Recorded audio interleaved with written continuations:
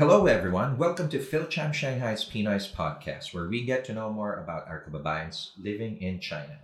I'm your host, Josh, together with... Jeffrey. And today we are going to talk to Miss Brigitte Duran-Hentschel, who is remotely managing a hotel and a commercial property in the Philippines. So let's go ahead and start.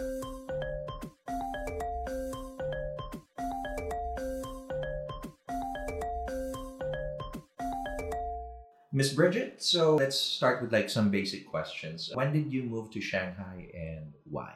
I moved to Shanghai 2012 because my husband was posted here. And then so after that, when she posted, were you doing something or you were just the dutiful partner joining? I am a very loyal trailing okay. spouse, of course, yeah. But on the side, I've always made it a point coming from corporate and then moving into being uprooted from where your work was. Yeah. I've always had the inkling for business, so I always made sure that I was doing something on the side. Yeah. And that was an agreement that I had with my husband already when I decided to be a stay-at-home mom. Yeah. To the listeners, as you know, we've officially recorded, but we had a long chica session before we even started, which was really more fun.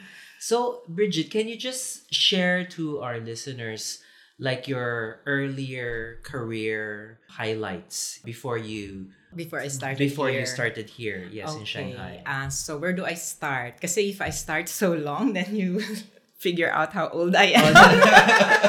Be strategic. Be strategic. Wag naman yung Okay.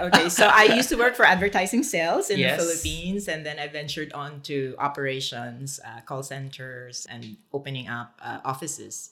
And then later on, when I decided to move over to being a business owner, one of the first things that I've opened or businesses that I opened when we moved to Singapore was to sell candles, because I saw that the opportunity was there. When I was looking for big candles and good candles in Singapore, I didn't find any. So that was one of the quick opening up an import company. And also it was, as you know, you've lived there. Singapore is such a good country to work with. Yeah. It's very transparent. I was able to open a company online in siguro one day, one and a half days. Yeah. I can way back believe then. that, yes. So that was one. And that was very encouraging. So thankfully. And after that, I went into office design. And after that, I went into consultancy. And then after that, we moved to Shanghai. And then in Shanghai, I reconnected with an old friend and a colleague from PDI. And she was needing an editor-in-chief. She thought I was a good fit because it was mostly for marketing. It's not really it's not like a newspaper. Editorial, yeah. So then after about 2 years, the ownership of that publishing company changed priorities. So we went separate ways. Yes, but then there was an opening to own it. So my colleague and I, we became the publishers. After we became publishers. Yeah. My partner and I, we made a pact that this business will be family first. It's as if it's by foresight. My partner had issues with family and she had to go back to the Philippines. So we decided to close shop. And then the opportunity to go full on into a family business, which is what I do now, opened up. And we took the chance. And that's what I'm doing now for 2 years. Interesting concept. Can you explain when you said this business will be family first? What does that mean? Yes. So, you know how when you open up a business, there's a huge commitment from your time, right? And sometimes people with young children would often have to make those kind of choices, hard choices. And my business partner and myself, we decided that we would both understand should we be in a situation where we have to choose between the business and the family, we would always put our families first. So I guess, yes, this is a luxury that some people can enjoy. And I think it's also a state of mind, not just a luxury, it's a state of mind, because you need to understand what you want out of that business. Is that going to be your bread and butter? Are you going to like toil 24/7 over it? Or is it something that you know is a good business idea, but then it's not necessarily the most important thing in your life. Yeah, I was about to ask, since you mentioned that. So, were there certain things that affected the business because of that choice or that decision between you and your business partner that it would be a family first? Would you say that it impacted like the ability for the business to earn money? Yes. Okay. Definitely, yes. So that's what I meant, that maybe a simpler way to put it would be like, it's not money first, it's family first. And that's not easy to do, but you need to be able to be working with the right people to be able to stick to that kind of arrangement. So let's say financially, yes, obviously it didn't really give you more than it could have, but in terms of like the other things, what were like the benefits of doing that? Like what were the great things about having that philosophy first? The great thing would be like, you can go on family holidays without any kind of, feeling bad about it, because you're going to be leaving your partner to be working more. And I think it made us very fulfilled as business owners. Yeah. It made us very productive, and very honest about what we put into the business. And the understanding between the two of us was fantastic. So this is like, for me as a stay-at-home mom at one point, a perfect situation or perfect arrangement to earn and at the same time not have the super pressure of not knowing that there is that choice. And the choice is very easy to make. There's no conflict. And it's such a progressive philosophy, right? Where you own a business where it's not driven by money, but it's really more about family, life balance, and really satisfaction. Yes.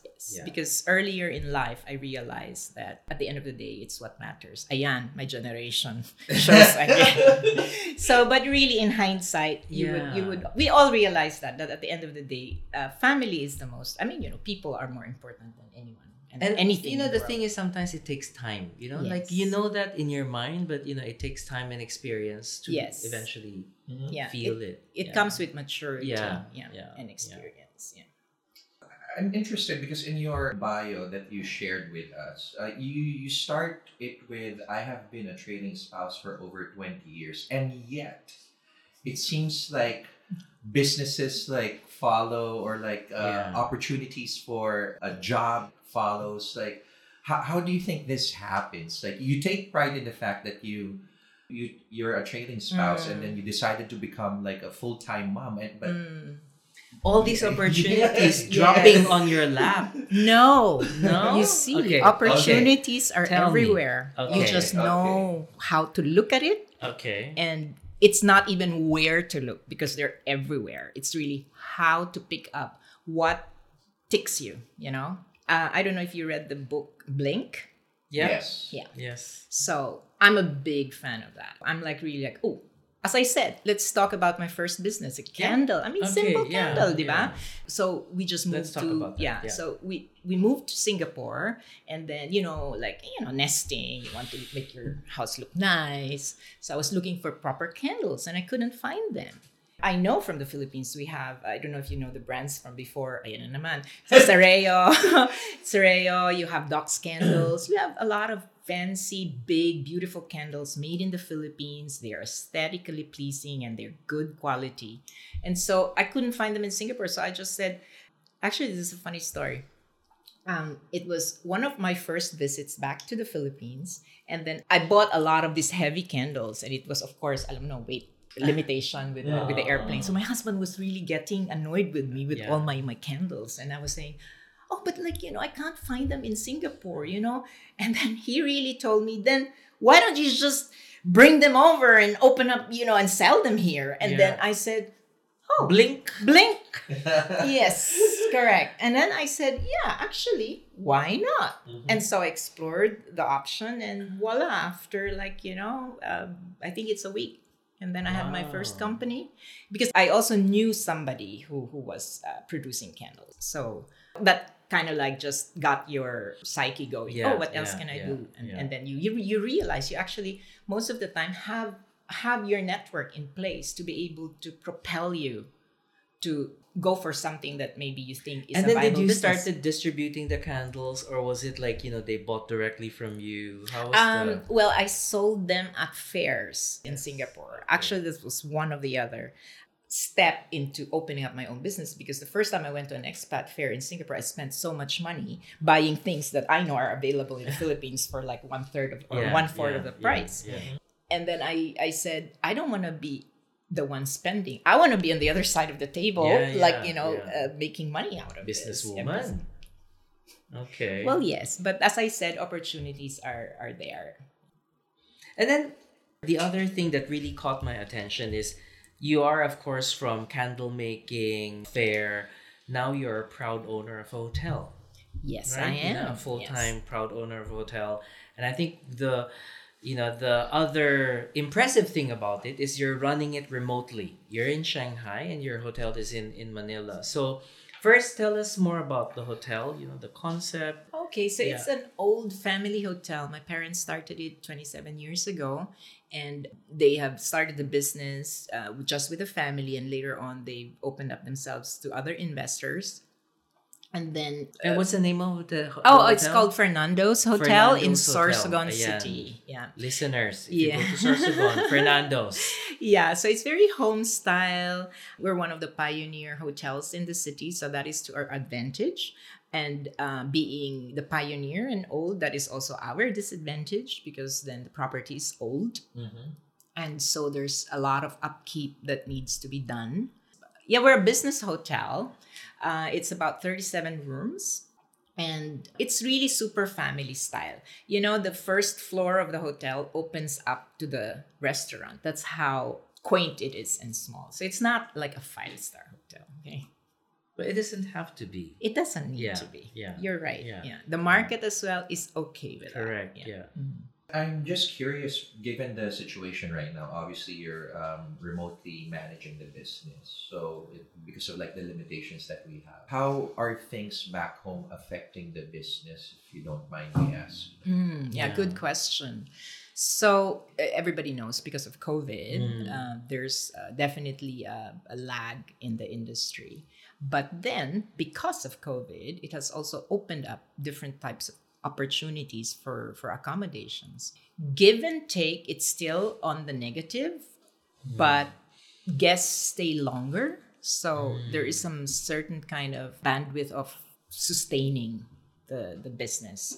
However, I know that this is not the case for everyone, so I don't want to say that this is across the board like this, but we are very well located, so I guess this helps us a lot. We're not isolated, and we are not a resort, so we are people really come for a reason to the place. So if they're coming to the hotel, there's a reason for them to be in the city. Do current conditions change the way that you guys are running the business, or like the business model right now, because of like the restrictions and like the limitations of like people traveling? Or are there adjustments? Oh, totally. Full on. Like the COVID protocols for travel, you need to, implement them. One of the biggest things that hinders us is like the 50% capacity rule. So obviously if somebody books a hotel for one night, we're basically losing 2 nights, because the next day we can't rent out that room. And we don't want to, because that's the correct way to do it, right? So we disinfect, and then it's closed. And then it's not going to be opened up for any occupancy until the next day. On top of that, you have all the safety health things that you need, protocols that you need to follow. We have to actually set up in an isolation room for guests. There was a lot of requirements from DOT, DOH, and then the LGU, local government. And I must say, I'm very impressed that they have these things in place, and that they really come and they check and they certify you. So they did their job pretty well. Very, very impressive. Yeah. And I think it's also win-win to create a safer environment for the travelers, as well as, for the business owners as well. Yes, and the staff. Yeah, So, and the staff. So one of the other things that I also kind of like, it was a business decision, was to not open ourselves as a quarantine hotel for everyone. So we're pretty strict in our admitting of the guests. Yeah. And then other than, owning a hotel, you also here mentioned you're a mall owner. Yeah? Yes. How has COVID affected the operation or, the business as well? And is this also in Sorsogon? Yes, Okay. it's actually connected. The Okay. Fernando's Hotel and Fernando's Mall. So in the mall, we have a few tenants that are affected by COVID. We have one like a bingo, and they were not allowed to open. So if your business was really restricted to open by the government or by the conditions, then we gave them a break for a certain discount for the month and stuff. But then the others, they just mostly ask for deferred payments. So we were very relaxed in collecting rent. And that's very generous of you. Thank you. But they are also very generous to us. We have tenants that have been with us for 27 years. Okay. So okay. yeah. So it's a give and take thing. So it's kind of like I'm pretty lucky that way. I know that it's always not the same, but yes, we do have great tenants as well. Okay. One of the things that you mentioned is that you just dropped off your youngest child to university. And basing on your story, it seems like pretty soon there will be something that you would be doing again. Like, do you feel like, because you don't have your kids now that you need to take care of, which you can talk about them, by the way, do you feel like there's going to be another project? I already did. Oh, so I took up an office renovation design project leadership. So Wow. I'm doing that. I just started last week. You're absolutely correct. Because when my second one went to university, I enrolled in a Mandarin class in university, also in university here. So I sinabayan ko siya mag-start mag-university. So when people, when their kids go to the university, right, they have empty nesters. For you, busy mom starting. Because it's very difficult. All moms and parents, not just moms but parents, you all know that when your kid goes, it's gonna be it's gonna be painful. It's like breaking up with your boyfriend. So you had your Chinese class. I had my Chinese. So can we do a bit of the interview in Mandarin now? No practice. Yeah. Okay, so Mandarin class, and then you said you're taking you've started this office renovation project. Right. Yeah. So tell us more about that. So I opened up the new office in Singapore for my husband, and it's Scandinavian style. And we just, I had some prior experience with managing renovations and stuff in general, but it's not my profession. And then they needed help because to properly translate the European culture over and design over to the office. So I did that for them for free, mind you, but for a good experience as well. Yeah. And then so now their Shanghai office also is starting to grow a lot, and they needed to move to a new office, and then they again asked for my help. Yeah. So give or take, you've been out of the Philippines for 18 years, at least 18 years. Do you think that with the three boys, is there something that has been ingrained in them that's like Filipino? I hope so. Given that they've been out of the country for 18 years or even more. And what are those things? Okay, so I'll start with my eldest, who is actually here with me. And he is a member of the Philippine Chamber of... Oh, okay. Yeah, okay. So that's art. So because he's actually working here. And he's very much Pinoy. He's so embedded in the Filipino community wherever he worked. Even in when he was in Spain, he was full on in the community, in the Filipino community, and same like here. My second boy tried to go into the PBA. So yes, there are we go back to the Philippines 2 times a year, especially when we were just in Singapore, and here it's so close, right? And pre-COVID. So they are very much Pinoy as much as they are third culture kids. Yeah, definitely. So you prepare Filipino food for them? Do they know how to prepare Filipino What's food? your signature Pinoy dish? Longanisa. Oh, I love that. Longanisa. You make it or you buy it? Sometimes I make it, but then it's so good here to buy na lang. Where? Okay. No need for the plug. If you need homemade, just get it from Brigitte. No. I don't sell it. No. Teasing you. Yeah. And then of course adobo. Yeah. Okay, so as a Filipino, talking about traits and like values, what do you think are at least one value that you think it helps you get into these situations wherein you thrive? And also from the other spectrum, like a trait that maybe it's posing as a challenge when it comes to like the things that you get yourself involved with. I would say it would be being service oriented, that is really embedded in our culture. And that you can translate to any industry because one of the things that we also instilled in the boys is that they should have a service work experience in restaurants or anything that is really like, in touch with the customer. Because I believe that's one of the traits that you can carry with you in any kind of work, And once you have instilled good service, customer service culture, that translates proportionally like as you grow. And then, I want to go back to you running a hotel remotely. We are a Philippine Chamber of Commerce. Business is very important. I just wanted to get your insights and experience in terms of what are the, I guess, watch outs or, like organizational skills that you need to do, particularly running a business remotely. Yeah. Patience, I think, would be number one. Yeah, patience, because then there's always a delay of information, the delay of feedback, also a little bit of being very thorough, and really to set up good operational controls so that whatever you're trying to implement in your operations, you can easily measure them and see if they're properly implemented, because you're not there on site to actually really see if that's how it is being performed, right? So patience is number one.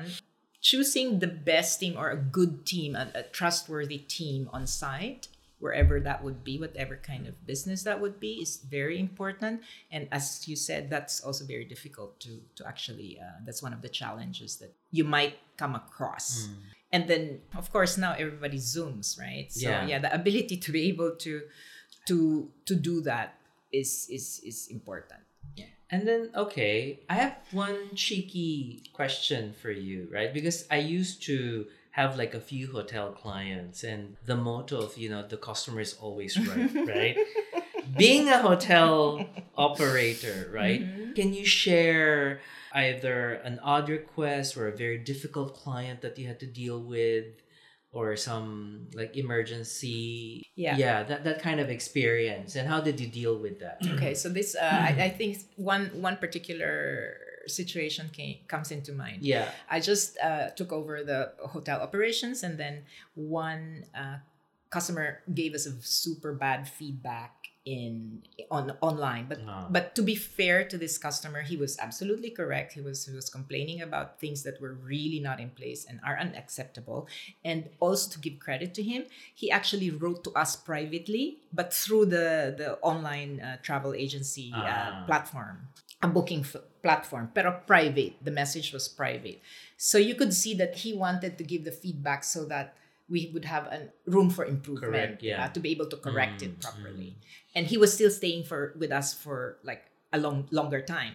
But we got good the intent. Very good intent, very well intended customer. So of course, that kind of pinged me immediately, and then I tried to get to the bottom of the issue, to understand how things transpired. And this is when I said patience really comes in handy, because this is what you need to do. And to do that remotely requires some kind of like Zen. You have to be a little bit Zen. You have to be a little bit like, open-minded. And not react too much to little bits of information, because you can't see the whole picture from afar. So we were able to explain to our guests that completely admitted that it was unacceptable. And we were able to turn him around. And he gave us a very good review. Oh, that's nice. Yeah, so this was a happy ending. There's some not very happy endings, I'm sure, like in any business. Like in anything, right? Anything. Yeah. One last thing, Miss Brigitte. Any tips, even just one, for our fellow Filipinos on how to strive in China, or in this case, since you have experience somewhere else, anywhere in the world?